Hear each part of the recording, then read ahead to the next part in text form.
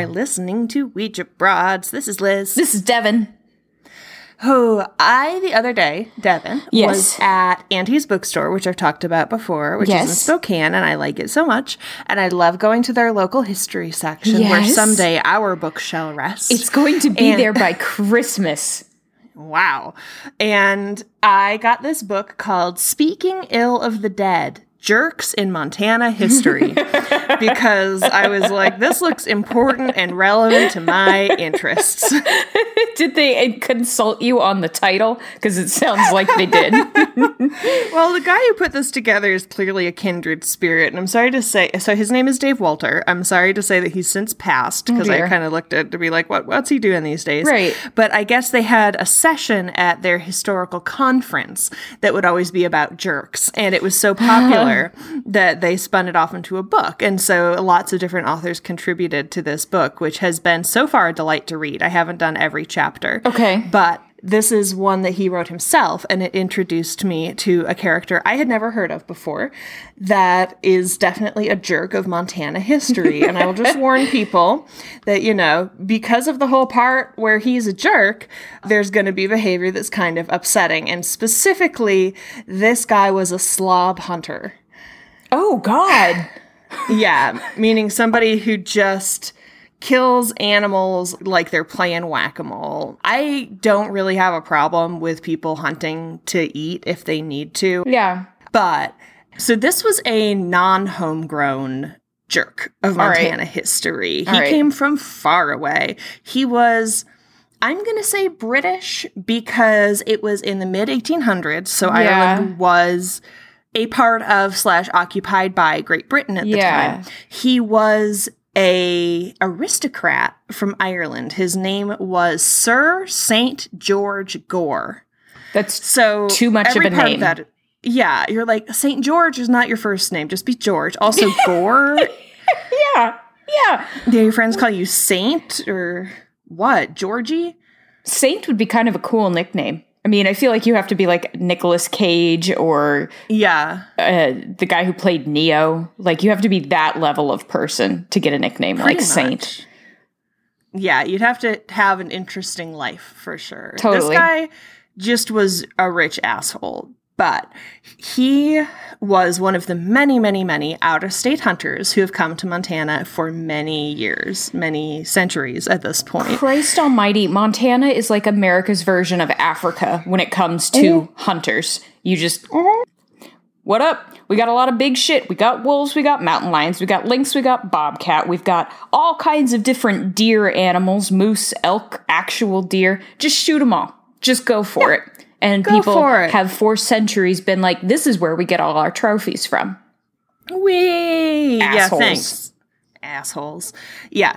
So we're going to just go wild calling this person an asshole. Totally. We don't mean anyone who's ever hunted is an asshole, but when you just go to be like, ha, I have a gun. Oh my. Screw you. Just don't be a dick. Don't be a dick in Montana or any place else. So his formal title was Baronet of Manor Gore. A tiny baron. That's what a baronet is, right? Baronet. Yeah. Like how a coronet is a tiny corn. There you go. Or a cigarette is a tiny cigar. So he looked, as far as I can tell, like full on exactly who you would cast if you were like, who's a guy who's like a rich guy who didn't do anything and he's British and probably like drinks port and stuff. Oh, okay. He was evidently a stocky, hearty bachelor who was prematurely balding. Yeah. A contemporary described him as a fine-built, stout, light-haired, and resolute-looking man who sported straw-colored Dundreary whiskers. What? Okay, there. I'm going to look up Dundreary. Wow. Those are dumb. Yeah. I'm not into it, friends. AKA Piccadilly Weepers. Piccadilly Weepers. Guys, those are just a bad call. Why would you do that with your facial hair? No, the chin is bald. These are like you've got little wings, little angel wings on the side of your face coming out. Oh, dumb. Let's never bring this back. Done. Let's not do that. Oh, I get it. Okay, he's Lord Dundreary is a character of the 1858 British play Our American Cousin. That's what Abraham Lincoln was watching when he died. Yeah. Should have killed the guy with these fucking whiskers. Yeah, no good. No good at all. So, we have this guy. You have him in your head now. He has, like, sandy hair and stout. So, he was, like, the epitome of the Victorian lord. So, he was a sportsman, he was a scholar, gentleman, horseman, marksman, fisherman. He sounds incredibly tedious to me.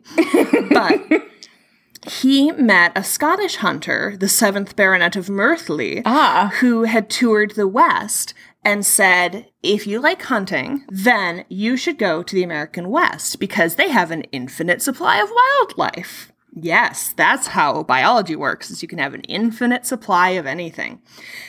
So Sir St. George Gore arranges a big tour through the American Fur Company, which was a company that really controlled a lot of trading posts out west, but it also had home offices in New York and St. Louis. Okay. And he was like, okay, you're going to be my managers. You're going to be my tour guides on this trip. So he travels around. The first leg, he goes with another guy whose name is Sir William Thomas Spencer Wentworth Fitzwilliam, the 6th Earl of Fitzwilliam. This was their other hobby besides, like, fishing and hunting, was just accumulating names. Getting names! This is so dumb. Yeah.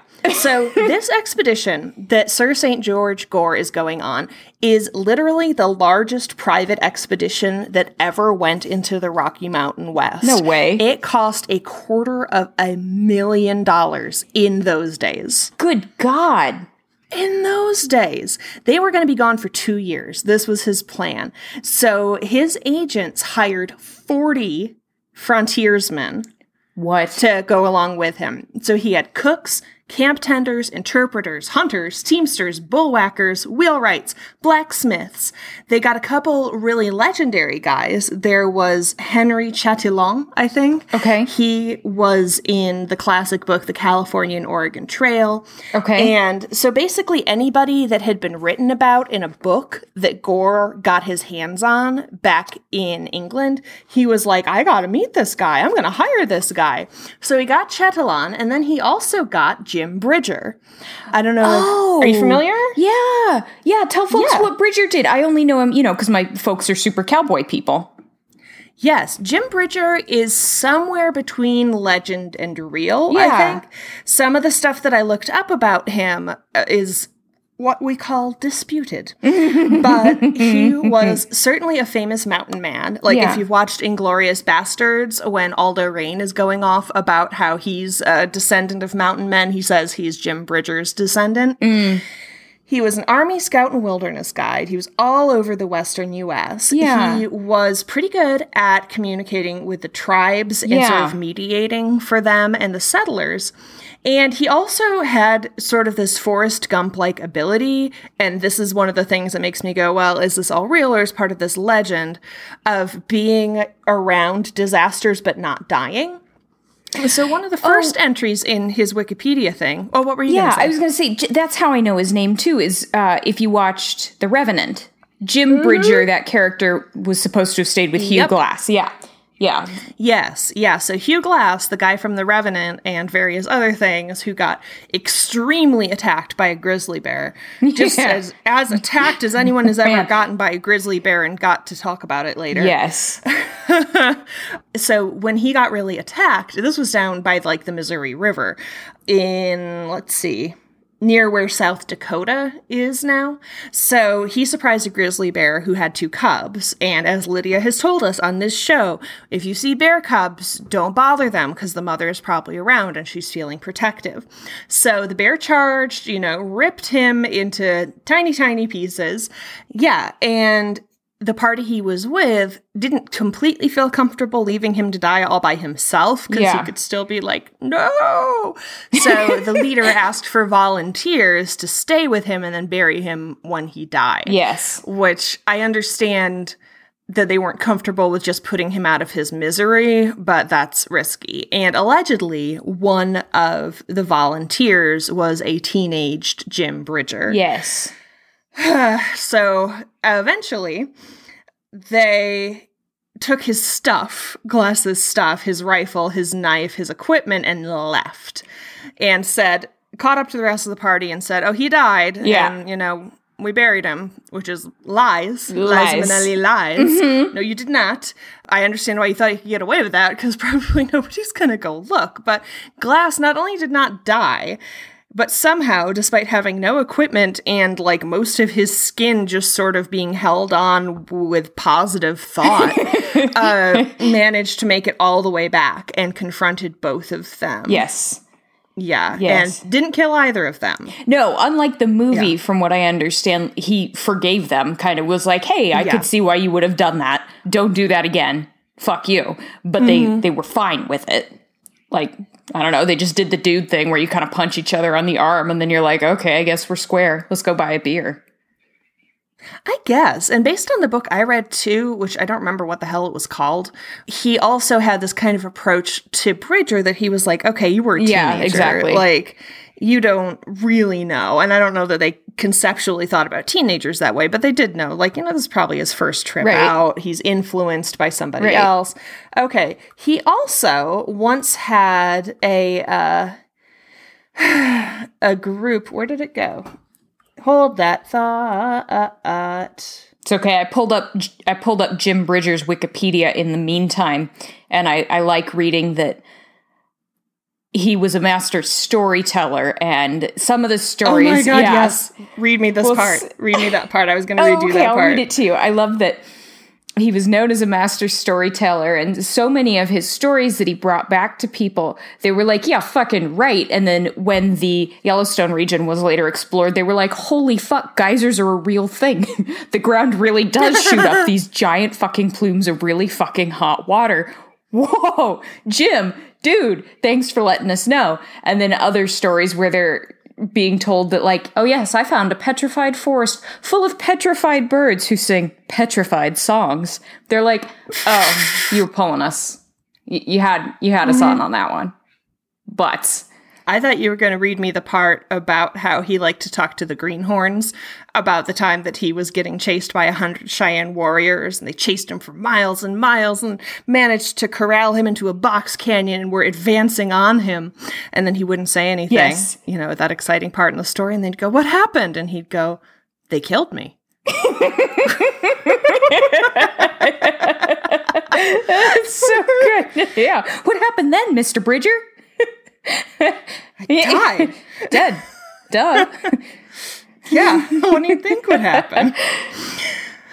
There's a lot of things named after him, including Fort Bridger, which was named after him while he lived there. And at one point, of course, he knew a lot about the trails and travel and weather and all kinds of stuff. In 1846, a party came through to Fort Bridger and we're like, is this shortcut okay? And he's like, oh yeah, fine level road, plenty of water and grass, except for that 40-mile waterless stretch that you're going to have to look out for. Unfortunately, this was the Donner Party. No! And it was not so much 40 miles as it was 80 miles, which was what they called the roadway to hell, which slowed them down so much that's why they got stuck in the Sierra Nevadas. Bridger! You'll be fine. I'd be fine. Wrong move. Well, you were saying that so many things were named after him. This is kind of an interesting fact, too, is that before Bridger, the part of the road that went over, a stream or whatever, it didn't have a name. So you're bullshitting, and I love it. You could hear the smile in my voice. Yes, I can. You try to get too calm. That's my giveaway. He would have liked that. He would have liked that you added trying. That. Oh my gosh.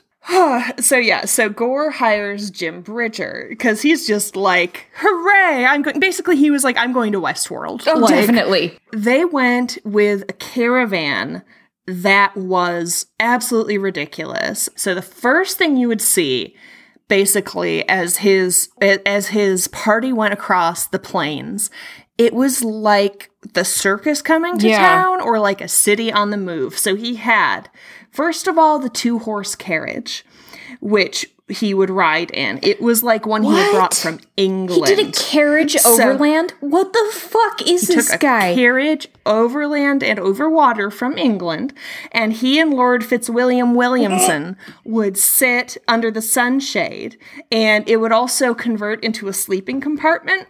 So you could like crank up a piece and sleep. And it was like had springs and These stuff. two so they would just fucking foppish dandy fucking white men in their fucking transformer ass carriage just flopping about the Midwest. Fuck them both. I hate them. I'm so mad at them. And I don't know why. I don't know if it's because his like day ride was better funded than like the Lewis and Clark expedition or if it's just that like brazen blaseness of a certain type of rich white man where it's like, well, of course I can do this.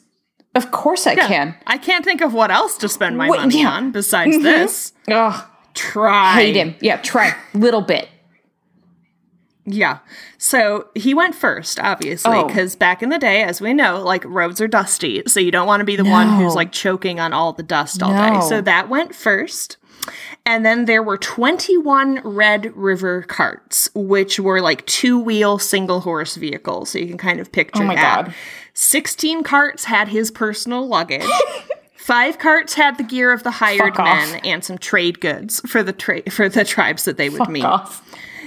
Then there were 4 large Conestoga wagons, you know, like that classic Oregon Trail covered wagon that's not actually what most people took on the Oregon Trail. Because they didn't have $250,000 to fund their joyride. Yeah. Eat a dick, Baronet.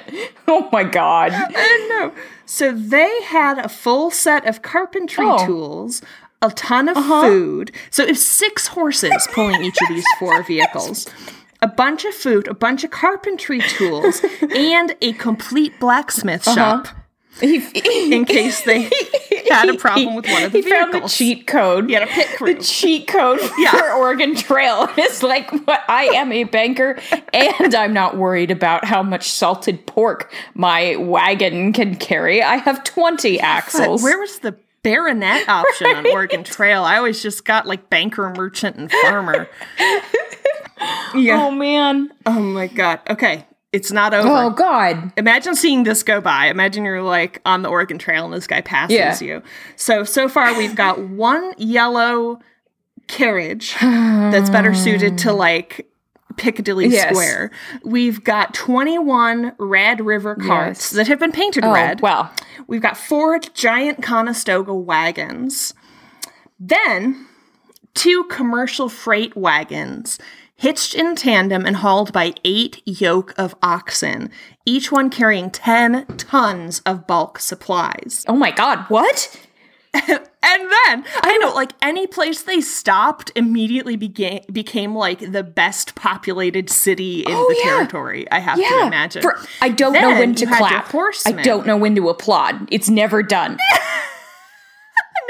Then it was like a parade, and you're like, is it over, or did the band just, like, not get around the corner fast? Then they had a herd of horses for stock, 75 head, with extra horses, extra oxen, and several milk cows, because obviously he needed milk for his breakfast. Of course he did. What was he going to do, put water in it? He did. No, he'd never been a broke college student. Get out of here. No. Get out of here. Then he had 50 hunting hounds. Stop it. Nope. Imagine how great that sounded. He had 32 greyhounds and 18 purebred English foxhounds, which I imagine all of which he brought over, right? Like, he couldn't get them when he got there.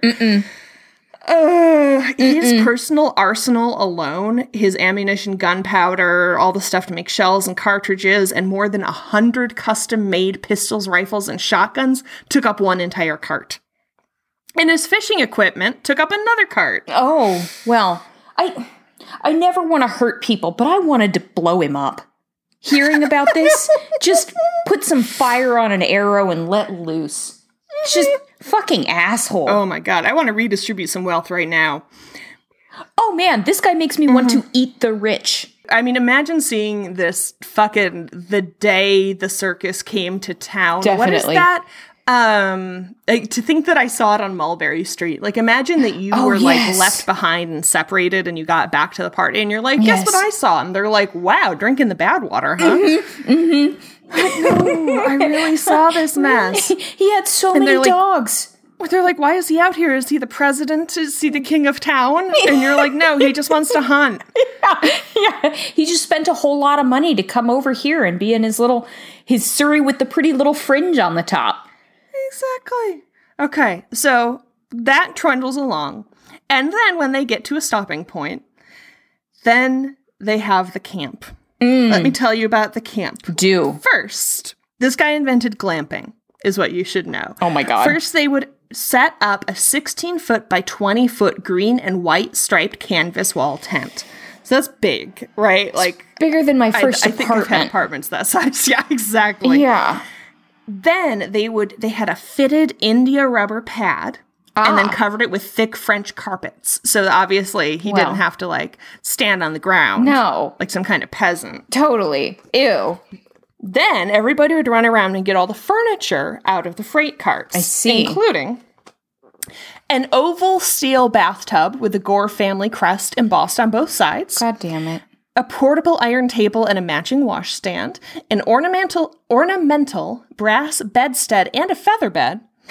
2 wood-burning heater stoves.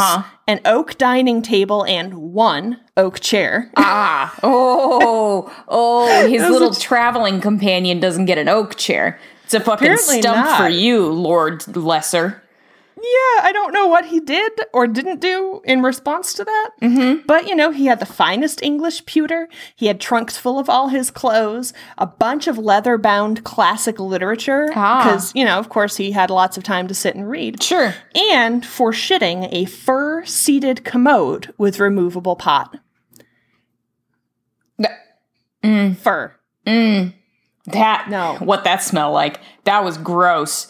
I was going to say, that's the kind of thing that's like, would be kind of fun the first time. Oh, totally. And then is completely uncleanable. Nope, that ain't sanitary at all. It's like when your grandma used to have that carpeted toilet seat cover and the matching rug that went around the commode like a barber chair cape. Yeah, just there to catch pee. Just there to catch. Yep. Yeah. Ugh.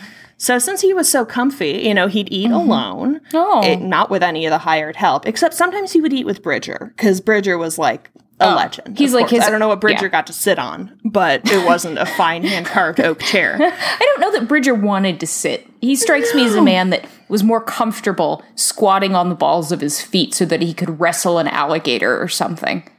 Imagine what he did when he found out about the fur-lined commode. Oh my God. I really hope he gave that lord a lot of shit for it.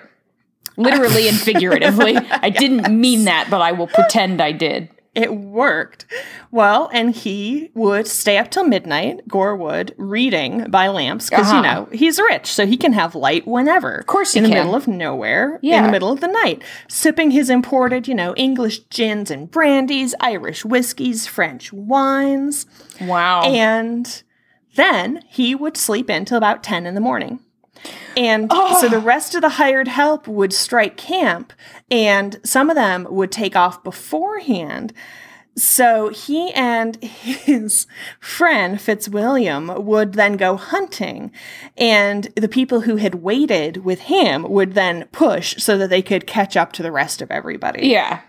Yeah. So he catches up to Fort Laramie on the North Platte River mid-July 1854. I'm picturing it being warm. I'm just going to take a guess there. I assume. So he stored some of his stuff and then goes hunting in the Medicine Bow Mountains. Oh. Yeah. He hunts buffalo, grizzly, and black bears. He shoots elk, bulls, and he fishes for trout, and then comes back in mid-October. Okay. And sends most of his employees away because he's like, okay, it's winter. We're not going to have a great time hunting. Let's just be chill. He sends almost everybody away, but with bonuses so that they'll come back in the spring, and keeps 6 of them around to tend his huge livestock herd and presumably the dogs and stuff. So Fitzwilliam goes home, and Chatillon and Bridger and Gore go back to St. Louis for the winter. Okay. Although he does do a couple winter buffalo hunts. Well. And then when it gets nice, he's like, all right, let's go back. Rehires mostly everybody and goes on the next leg of the expedition into the Yellowstone River Valley. Oh. So Jim Bridger is like his major guide, scout, carriage driver, companion. I think they're leaving Chatillon behind at this point. Okay. And they're going north, and they're going into Crow and Sioux territory. Yes. And Bridger has said, this is where you want to go because this is where the best hunting is. And this was true. So Gore had a big Kentucky thoroughbred that he liked to ride. Its name was Steel Trap, which I kind of love. Thank you for knowing for something that I would care. Yeah. I always want to know the horses' Yeah, with a names. dog. Horse names and dog names we need to know. Mm-hmm. Yeah, like I think it was General Lee who had a horse named Traveler. I remember that from my Civil War book that I wrote when I was a kid. That's a fucking cool name for an animal. It's good. Steel Trap and Traveler are both good. And he kept up with his whole glamping thing.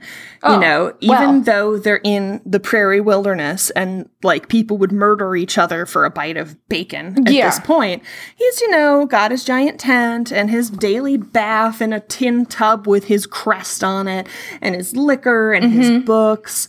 And he is hunting everything. So he would kill scores of bison, elk, deer, antelope, wolves, grizzlies, black bear, bighorn sheep, and birds every day. I hate Just him. like every day he would kill as much as he could. And unless stuff was absolute trophy, like I gotta take this home and get it stuffed, they would just leave it to rot on the prairie. God damn. Mm-hmm. Gross. Really fucking gross. In the evening, they would eat whatever they had caught that was good, and he would have Bridger come into the tent, and they'd drink Irish whiskey, and Gore would read him Shakespeare and Dickens and poetry and stuff, and Bridger would tell him stories. I don't know Jim Bridger well enough to know how he would have reacted to this. I feel like Bridger would have put up with this for the $5 a day he was making. Yeah. But I can't imagine being like, wow, delightful. No. Anyway, when I was looking into this, there were stories about, like, Jim Bridger having folksy reactions to, like, I won't listen to Richard III because I don't like this man killing people or whatever. Yeah. And I'm like, come on. Like, he's rustic. He's not like from the moon. No. No. Come on. They have a frame of reference. For sure. Yeah, he's, like you said, he's not some, like, backwoodsy Paul Bunyan. I don't know what the fuck a wheel is. I'm just a mountain man who lives by my wit and my grit. Yeah, it's like he's one of the most important people who can survive and, like, thrive and run a giant business. He basically runs the place. Like, he knows what's up. Yeah, right? So, I can't imagine that he would necessarily care to hear Shakespeare. I mean, fuck, I don't care to hear Shakespeare, quite frankly. No, especially from, like, a smug British guy who's probably, like, farting from all the meat. Oh, my God. Into his fur-lined commode. Right, and you're like, yeah, this is awesome, but I would like to, like, go to sleep because we've got an early morning. Right. So they make it to the Yellowstone River, and they go upstream to the mouth of the Tongue River, which is a really unfortunate phrase. That's a hot... Which is where Miles City, Montana is today. Okay. And then they go about 10 miles more north to the mouth of Pumpkin Creek, where they make a stockade that is called Fort Gore. Okay. So it's pretty big. It's 100 by 120 feet. And he sort of sets them up to do this. And then, of course, what does he do? He does more hunting. Oh, He goes all the way through. He goes up to Forsyth. He goes down to Terry. He devastates local herds and flocks and everything during this time. And so the only time that he would let people besides Jim eat with him was at Christmas. So here's what they had for Christmas in 1855. Okay. In Montana. In the winter. Yes. So, roasted prairie chicken, broiled elk steaks, candied sweet potatoes, creamed corn, hot cinnamon buns, molasses, plum pudding, mincemeat pies, strong coffee, fine French wines, and Irish whiskey. Fucking hell, those plums... And, oh man, he'd been carrying those with him. Everybody's stomachs hurt. Yeah, exactly. He brought all this and made them cook it. Yeah. Oh, God, I just hate him, Liz. Does he have any redeeming features? Does this story make me like... I mean, he's a jerk from history, so I get it. But am I ever going to care about him? No, probably not. Probably not. Okay. Well, there was this time that winter. So one of his men was... It says a Spaniard known as Uno. Oh. Which I'm like, what was that guy's deal? He sounds interesting. Yeah. Tell me more about Uno. He died. And in the fur trade way, they would just wrap you in blankets and put you in a shallow grave. And Gore was like, no, no, no, no, no. And he cut up one of the Red River carts and made it into a coffin, you know, or I'm sure had somebody do it. Yeah. And then had some people dig a grave 6 feet deep in the frozen ground so that this guy could have official thing, you know, an official burial. And then he read the 23rd Psalm from his Bible and then went back to his quarters while they filled in the grave. Yeah, okay. And what Dave Walter, who wrote this, said is, once again, the aristocrat simply could not relinquish his heritage, not even in the face of wilderness expediency. I'm like, no, what this sounds like to me is he likes things to be done a certain way, especially if he doesn't have to do them. Yeah, exactly. This is not some kind of magnanimous gesture on his part. He was out nothing. This cost him absolutely nothing. That is mind-boggling to me that could ever be used as a way to be like, but he was such a good guy. No, this is coming into somebody else's house and saying, the way you cook is wrong. Let me tell you how to cook right. Yeah, and then you do it. Yeah. You know, like Butterworth, what was his name? Asa Butterworth? No, that was a different guy. But the guy you told me about who was the mortician in Seattle who, like, cut up his own wagon to give somebody a coffin. Yeah. That's one thing. But this is just like, I have all the things. Yeah. So from July 1855 until May 1856, Gore and his guys are at Fort Gore. During this 10-month period, the Crows are watching him, right? The Crow tribe. They estimate that he killed 105 bears, more than 2,000 bison, and 1,600 elk and deer in 10 months. Do you know how fucking far he had to range to kill that many bear? I mean, like, I understand that grizzlies will come together at eating season, but holy shit, like, they do have separate ranges. This guy was going fucking everywhere. He was, because he had absolutely everything. He was like when the ultra marathoners have people to like hand them food and stuff. There's a cat on the table with me. This might be about to get interesting. It's going to be awesome. He actually would have people stand around him if he decided to shoot at something. You cannot come onto this box. This is the box that the microphone is in. Oh my God. I know cats go in boxes. Do not go on the keyboard either. Stop. Do it. But Lucy. But so he would stand there with a loaded gun, right? And he would shoot and then hand the gun that he had just shot from to a guy while another guy handed him a loaded one. No fucking way. So he could basically just keep doing that forever. He's like his own machine gun. This is a people-fed machine gun. This is so stupid. Right, he could just throw people at any problem until things worked out. Did you ever watch Futurama? This is like how Zap Brannigan fights. He just throws wave after wave of men at them. Yes. Oh my God. Yeah, and that's how you get, 100 bear and 2,000 bison and 1,600 elk and deer. Right. Oh my God, which is like several a day. A day. Nothing else to do. He just loved killing things. And so the Crow leaders reach out to the American Fur Company and are like, we eat those. This guy is wrecking it. What are you going to do? Like, he's here under your supervision nominally. And, the message goes up the chain, and the superintendent of Indian Affairs is mad, but he's 2,000 miles away. Oh. So he's like, well, when he gets back to St. Louis, I'm going to tell him what's up. Okay. Cool. I'm going to send him a strongly worded telegram. Not even. I'm just going to wait till he gets here. And should he happen to come by and I remember, I'll say something really cutting. Really mean. Yeah. So in the spring, they're like, okay, let's go. So Gore has his men build 2 flatboats, and they're going to carry all the trophy heads and the hides and the antlers and the bison skins all the way down the river. That and then smelled he and good. Bridger, he and Bridger are going to take the rest of the caravan down to Fort Union, and they'll meet there. So his plan was that he was going to get to Fort Union, and he was going to pay off about 24 of the men and sell all the surplus goods and livestock and stuff.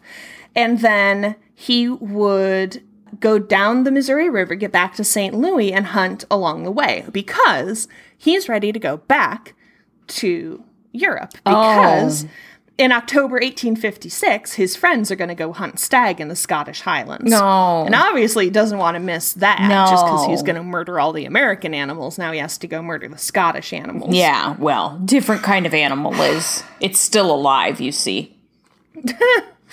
Yep, so he kind of trucks along and does this. And he's offending everybody the entire way, right? Like, even if you're in the mindset of like an 1800s guy and you have no sentimentality about animals and you are very hands-on with your food source, you're still grossed out by this thrill killing and the wastefulness. And even if you're not grossed out, you're frustrated by the political implications of this guy who's pissing off every tribe in the area. All right. Yeah, that's fair. Good. Good. We don't really seem to care about pissing off tribes now, but I'm glad to hear that 200 years ago it was a consideration. Well, they made it a consideration. Yeah. So, oh my God. So he meets up with a American Fur Company guy, and he's like, okay, we have this deal. I'm supposed to purchase your stuff at a fair price, and, then you'll have cash and all of the stuff, and I'll help you make some boats so that you can go downriver. Okay. He's not excited because he's been hearing about this guy for months. Okay. And he's like, oh my God, now you're here. Fantastic. And the remaining members of the party set up across the river from the fort. So Gore is just sort of like shedding people and stuff as he goes. Don't jump off counters when I'm trying to make a podcast. You're a 3-pound cat and you sound like somebody dropped a bowling ball. God. Stop. Yeah. So Gore's like, anyway, keep hunting. I took 5 minutes to make a plan as to what to do with all my shit. Right. So here you go. And I'm going to keep this and go back to hunting. And he stacks up, or his men, I should say, stack up all the surplus goods 50 feet away from the fort's front gate. Okay. Right, so like all the extra wagons, the carriage, the Red River carts, the livestock herd are all there because they're going to make a big sale. Yeah. Yeah, you're going to buy a lot. Yes. And then Gore spends the day drinking whiskey and then says, okay, I'm ready to negotiate. Fuck me. This is going to go real well. Yeah. You called it. So Gore, this is going to amaze you, is kind of full of himself. And so the offer that the fur company guy gives him, he's not satisfied with. Of course not. And the fur company guy is like, are you serious? Like, you can't, like, I'm the only buyer. This is a buyer's market here. What are you going to do? Schlep this shit all the way down the river? Liz. And Gore's like, you're trying to rip me off because I'm all the way out here and I'm an English guy. You sound stressed out. Liz, I am. Can I make a prediction? Gore's the kind of guy who would burn it before he would let the Americans give him an unfair price. You're so good at this. Oh, shit. You're so good at this. Okay, so they can't get anywhere on this agreement. Gore keeps drinking, and he keeps yelling. Good. And he's mad, and then he comes up with a plan. He had to think about something other than shooting things for a while, although I'm sure he thought about shooting the fur company guy for a while. But that's taxing. So he says, okay, you all take the expedition a ways away from the fort. You guys take the carts, and I want you to put them in 2 circles around my bright yellow carriage. And we're going to park it right in front of the fort's main gate. So they've got 20 Red River carts, 4 Conestoga wagons, and the pretty yellow carriage with the fringe on top right in front of the gate. He climbs into the carriage, pours lamp oil all over the seats, and sets it on fire. Yep. So before you know it, you have 25 vehicles on fire in front of this gate, quite close to this fort, in fact. Yeah. And apparently that even wasn't enough to satisfy him. He was still mad. He was still extremely salty about this guy trying to rip him off. So he's like, all right, you know that stack of surplus goods? Start throwing shit in there. Everything. We're going to throw everything. Fuck. So he throws the green and white striped tent in there. He throws the brass bedstead and the feather bed. He throws the books in there, his poems and everything. Yes. The French carpets, all the fishing equipment, some gunpowder. That must have been fun. I bet that was good. Yeah, the liquor. Well, which at that point I would have been like, okay, so you guys carry that crate and take a while, and me and Jimmy are going to take 5 crates of the liquor and just like hide it around the back. Yeah, he's not going to know. Put this behind a rock. Put that under some sticks. Be back for that later. This guy is really freaking me out. What the fuck? Dude, at that point, okay, so, and like, this is big talk for me. I'm obviously bloviating, but at that point, I just want to pick up Lord Asshole and chuck him in the fire. Like, throw him in there. Who's gonna know? What is England gonna do? They're gonna come for one of their asshole lords? Just have everybody there be like, Bear got him. Man, it sucked. Didn't see a thing. Weird. Yeah, we just got up and we assumed he was sleeping in. He even threw the oval bathtub in there, Devin, with his family crest on it. I don't hear you saying he got rid of his fur-lined shitter. I assume he did, but I don't know. Well, I don't know if it made it the whole thing. How discommodious. The whole trip. So he also, while he was very mad in his temper, he had this leather satchel that he threw in the blaze. Okay. And it had his bank drafts, his U.S. passport to travel in Indian country, his letters of introduction, his expedition maps, and his personal journal of the expedition. So as this bonfire is going, he then takes all the liquor that hasn't been thrown in the fire and invites everybody who's not with the American Fur Company to come to a party. I see. I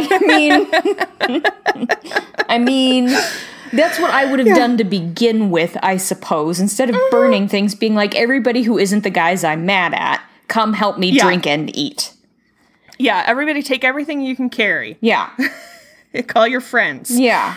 It's a reverse potluck. It's a potlatch. Exactly. He actually learned something from, the tribes, potlatch. And he gave away wealth to show some goodwill. What a nice man. There you go. Yeah, see, that would have been a good move. But instead, he gets a buffalo robe bed, lies down beside the hired men's campfire. Everybody keeps partying. Like, they drink all his private liquor stock, and then they drink all the whiskey that was kept around for trading. And the fire goes all night, and so does the party. And when he comes back in the morning, he sees that the fire has been so ferocious, it actually scorched the fort's gates. Wow. And he's like, fuck you. And tells his guys, rake the ashes and find any scrap of metal, and any scrap of metal that you find, you hurl it into the river so that nobody from the American Fur Company can use it. Oh my god.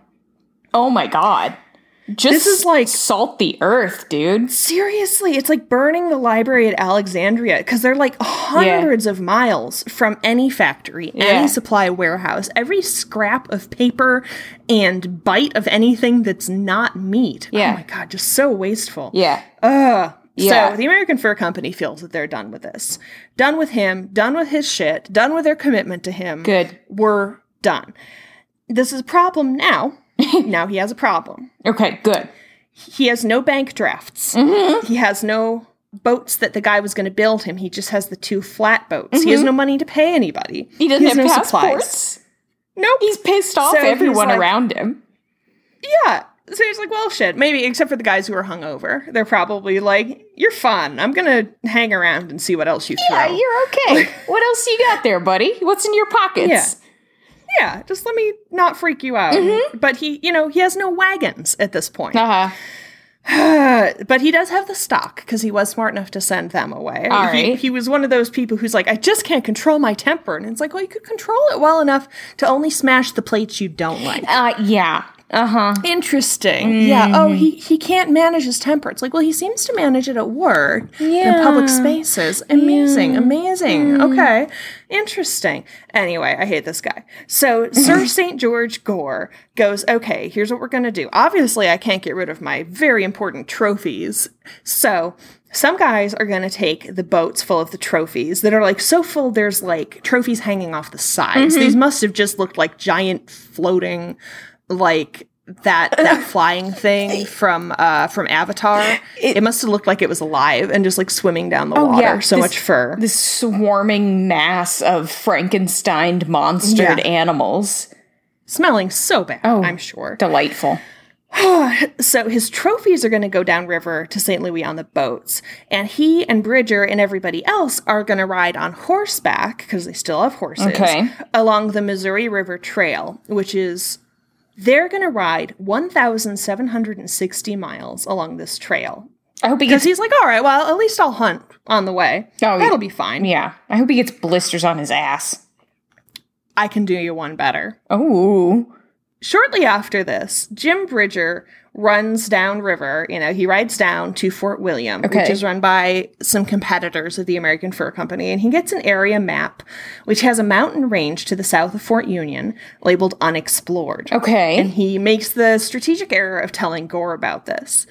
And this is the Black Hills, is what we would call them today. No, all right. And Gore is like, we should go. Maybe there's a new thing I haven't shot yet, or shot 500 of. Let's do it. This is going to be great. And Bridger, with that unerring, Hugh Glass is totally dead and don't worry about it, Donner Party energy, is like, let's go. Yeah, dude. Let's do it. Oh, man. Yeah. Oh, we're gonna meet you. We'll meet you at the mouth of the Cheyenne in early October, and then we'll get passage on the steamboat. Somehow, I'll have money by then, because I'm rich. Sure. And that'll happen. So they start trucking along, hunting like a regular person would hunt at that time, right? So they've still got, like, a lot of horses, and they've still got the 50 hunting dogs, because if you're shooting a lot of animals, then you might as well keep the dogs around. And he goes back to shooting everything. But they're doing okay. Until they have been on the trail for about 3 weeks. Okay. They're approaching the Black Hills, and they are violating lands that are held sacred by the Sioux. Get 'em, Sioux! So, get 'em! Get 'em! Fuck 'em up! So, there are 13 of them at this point, which is also great. It's like, yeah, lucky number. Yeah, good. Totally. Definitely do that. 13-man party suddenly finds themselves surrounded by a war party of 135 Teton Sioux. Oh, yeah. Gleeful. Led by a guy named Bear's Rib. Bear's Rib was an intense mofo. Right on. And normally, if he was patrolling the Black Hills and he found a white guy, he would just kill him. All right. Just straight up kill him. But I'm not really sure. What the book says is possibly fearing retaliation by the U.S. Army. I don't know if Bear's Rib had a lot of context about who this guy was, or could sense that he was rich, or just, was not in the mood to kill somebody that day, or what. Yeah. But he's like, look, there's 10 of us for every one of you. Yeah. You can either stand and fight, in which case you're obviously going to die, or if you leave everything, you can walk away. Oh. And by everything, what Bear's Rib means is your food, your horses, your equipment, and your clothes. And they go, okay. Oh. So for the next 5 weeks, Gore and his 12 buddies are naked with 50 dogs, no guns. Oh, wait, Bear's Rib didn't want the dogs? I guess not. I guess he was like, I don't want your loud dogs. I don't know what this is about. I don't want to deal with it. They're obnoxious. So 13 naked men and their dogs, who are also naked, but that's normal for dogs. Pretty normal. Go down the Little Missouri eating, berries, lizards, cutting their feet because they've got nothing to wear. They're stepping on prickly pears. Yeah. It's September in this area, so it's fantastic. They both are way too hot during the day and way too cold at night. And they only travel at night because they don't have any weapons. And they have the somewhat rational thought at this point of, oh shit, like if anybody else finds us, they're not going to be like, well, you look pathetic. They're just going to kill us because we obviously can't fight back whatsoever. We're so easy targets. They're going to laugh at our little turtled wieners, and they're going to kill us and take our dogs. Our cold yet sunburned wieners. God. Do you think you could peel your penis like a snake shedding its skin if it were sunburned? That's if I ever get one, I'll let you know. You're on the case. Okay. So this is how they get through for 5 weeks. They're traveling at night. They don't want to light any fires because they also aren't sure that Bear's Rib isn't going to come back and change his mind and just kill him. Like, they're not sure this isn't just part of the game. Right. Well, taught you a lesson. 2 weeks of misery, now you're dead. Yeah, I got all your clothes without any holes in them, and I get to kill you. Mm-hmm. This is so handy. Yeah. So they travel almost 300 miles and finally stumble into a band of Hidatsa tribesmen who are like, I imagine, cracking up. but are very nice and feed them and take them to a camp near Fort Berthold. And what I love the most is at this point, it's the end of October 1856. So what's happening to Sir St. George Gore is he's naked and has a sunburn on his wiener and has been eating lizards and cutting his feet on prickly pears. And all his rich friends are hunting game in Scotland. He's completely missed it because he had to be a dick. Yep. Insult to injury to insult to injury. Oh, man. Yeah. So people are generous enough that Gore gets clothes and manages to get Bridger and the guys on another boat that's going to St. Louis. And so Bridger and his stuff go, and Gore, his valet, who is still with him. What did he have on this guy? Oh, man. I would have stolen his identity like 3 years ago. Easily. And I was like, you got any photos of Gore? Didn't think so. Yep. That's me. Yep. This is totally Run me. my bath. Mm-hmm. Give me my first shit pot. Oh my God, that just occurred to me. Maybe it wasn't always the same fur. Maybe they changed the fur every time, like it was one of those toilet seat covers in a public restroom. It was a sanitary. They sure had enough fur. It sure did. That was a sanitary measure, Liz. Provided for his convenience. So yeah, Gore, his valet, and his dog handler, and 3 other members of the original party settled into one of the Hidatsa towns. It was called the Like a Fishhook Village, which is interesting, of Crow's Breast. So for 3 months that winter, he lived like a Hidatsa native.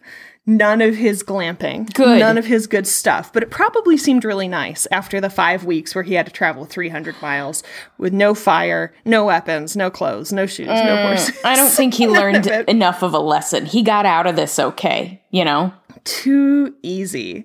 Yeah. So eventually in 1857, he and the dogs make it to New York City and then back to England. Yeah. And he dies in 1878 in Inverness, Scotland, at the age of 67.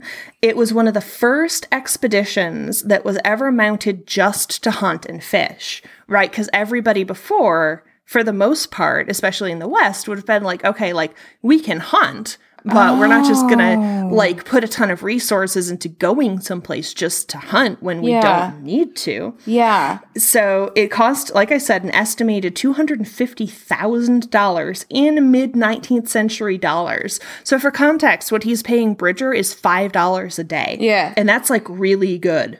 Wow. Yeah. Wow. So historians estimate that over the course of that 3-year expedition, he killed 4,000 bison, 1,500 elk, 2,000 deer, 1,500 antelope, 500 bear, at least 100 of them grizzlies, and scores of other assorted animals and birds. Fuck me. Yeah. So I feel like even if it weren't for his personality, and this is what Dave Walters said, that destructiveness alone completely puts him in the jerks of Montana history category.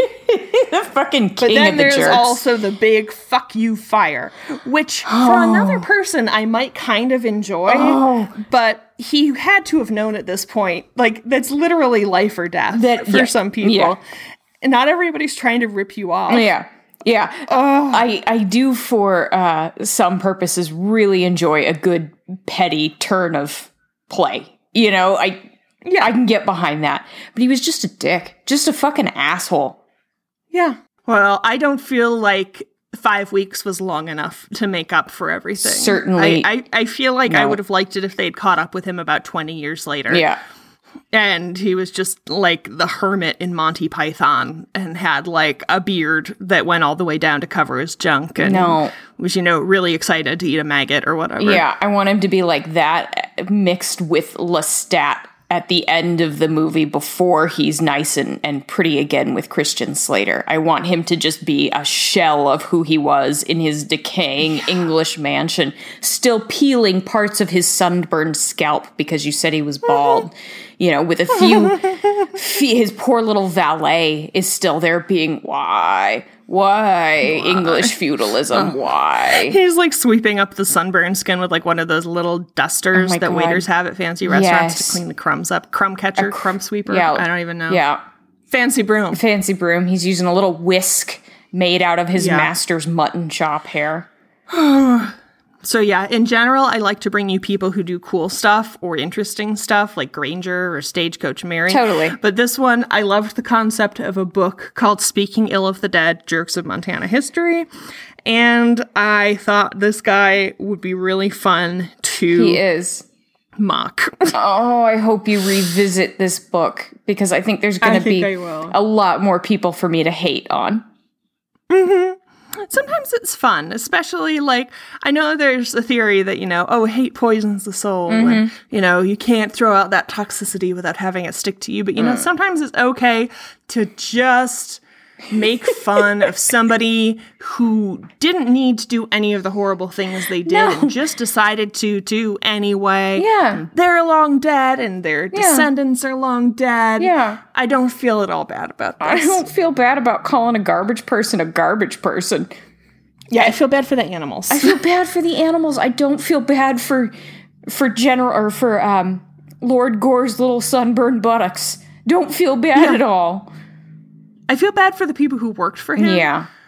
I wonder how much graft there was, how much it was just like, and one bottle for you and one bottle for me. Uh-huh. I imagine there was a lot of skimming and a lot of like, well, he's going to leave this, but I could have the skin if he's not going to take it.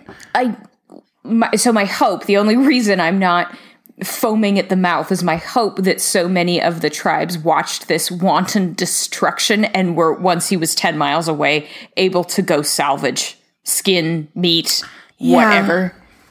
I hope so. I really hope so.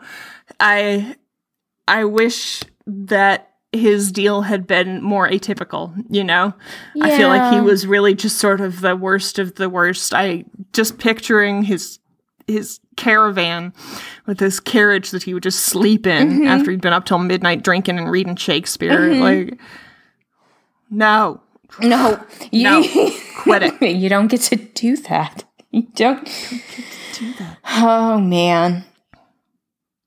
Thank God I'm poor. I don't know, is that weird enough? That's definitely weird enough. That's definitely weird enough. Oh my goodness.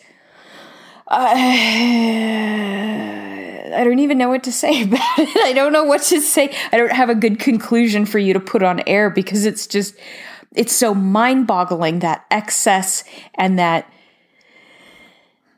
so many people were just caught up in his train. Mm-hmm. So many people were like, okay, you are just scattering goods as you go and paying people well. You are just a Christmas tree and we're going to shake you and stuff's going to come off. Like, I guess I'll come. What are you doing? You're going to pay me. I think it's interesting. This story at least doesn't have any women in it. And I'm like, I feel like there must have been some sharp-eyed, Fort Union sex worker girls who would have been like, aha, but who knows? I don't know what his deal was. Maybe that's why he shot so many animals, is because he hadn't figured out about jerking off yet or something. Exactly. Yeah, he had no clue that masturbation was an option and would decrease his kill need by like 72%. Yeah. What the hell? Tell you what. I don't know. Tell you what. Yeah, so sometimes the mystery in these stories is, was he abducted by a UFO or is Bigfoot real? And the mystery in this one is, what the fuck is wrong with you? Oh my God, Liz, this totally puts a kink in our whole Bigfoot is real. Oh, he would have shot like 70 of them. He would have shot like at least a whole family of them. Oh no. Oh dear. My worldview is crumbling. Well, I don't think he actually shot any humans, so maybe it's just a matter of people who knew how to get out of the way. So maybe as the Crow were like, adding more tick marks to the long list of things he'd shot, the Bigfoot were also like having a conference about what they're doing. The Bigfoot. Maybe they called Bear's Rib and were like, buddy, can you do us a solid? Yeah, exactly. And Bear's Rib was like, there's this guy. Yeah, I got you, fam. Don't even worry about it. Yeah. Don't fret. I'll split it with you. I'll just go kill him. And they're like, no, don't kill him. Yeah. Don't take his clothes. We're pretty sure we'll be blamed for this somehow. So if you could just impoverish him enough to teach him a lesson, we'd be cool with it. Oh, I think that's got to be what happened. Plus, I think at the time, Bigfoots were still like hanging out all along the PNW coast. They weren't that far inland. They had no reason to be like hanging out in their hammocks in the Hoh rainforest. Yeah, that's probably what it was. All that's right. why they didn't see him in Montana. Helpful. Good. I feel better about we've this. Resolved that. Good. I will do an outro for us, I think. Please. We have so many new patrons to thank. Do you want me to say those? Those are the ones we thanked last time. Never mind. I just hadn't sent you the emails yet because I have been behind on shit. Or I could have done any of that work. Did you send them cards? Getting there. And stickers? Thinking about it. Cool. Will do. All right. You'll do it. All right. That's a story of a jerk from Montana for your show about weird stuff in the Northwest. If you want to catch up, or maybe you need a palate cleanser and want to hear about like some good dogs or cool ladies or aliens or weird sea animals, monsters. Yeah. We got a lot of good stuff. We got all kinds of things that he didn't get around to shooting. And you can join us at OuijaBroads.com. You can look for Ouija Broads on iTunes, Podbean, Stitcher. Any podcatcher that's any good should have us. And if they don't have us, they're not very good. That's exactly right. That's how you should approach this. You can always come chat with us on Facebook, Twitter, and Instagram. We love to hear from folks. If you want more, even more content than there is out there for free, this is going to be, our 73rd or 74th episode, depending on whether you and I get to tape this weekend. Oh, man. Something like that. Yeah, if you have an appetite similar to Lord Gore's...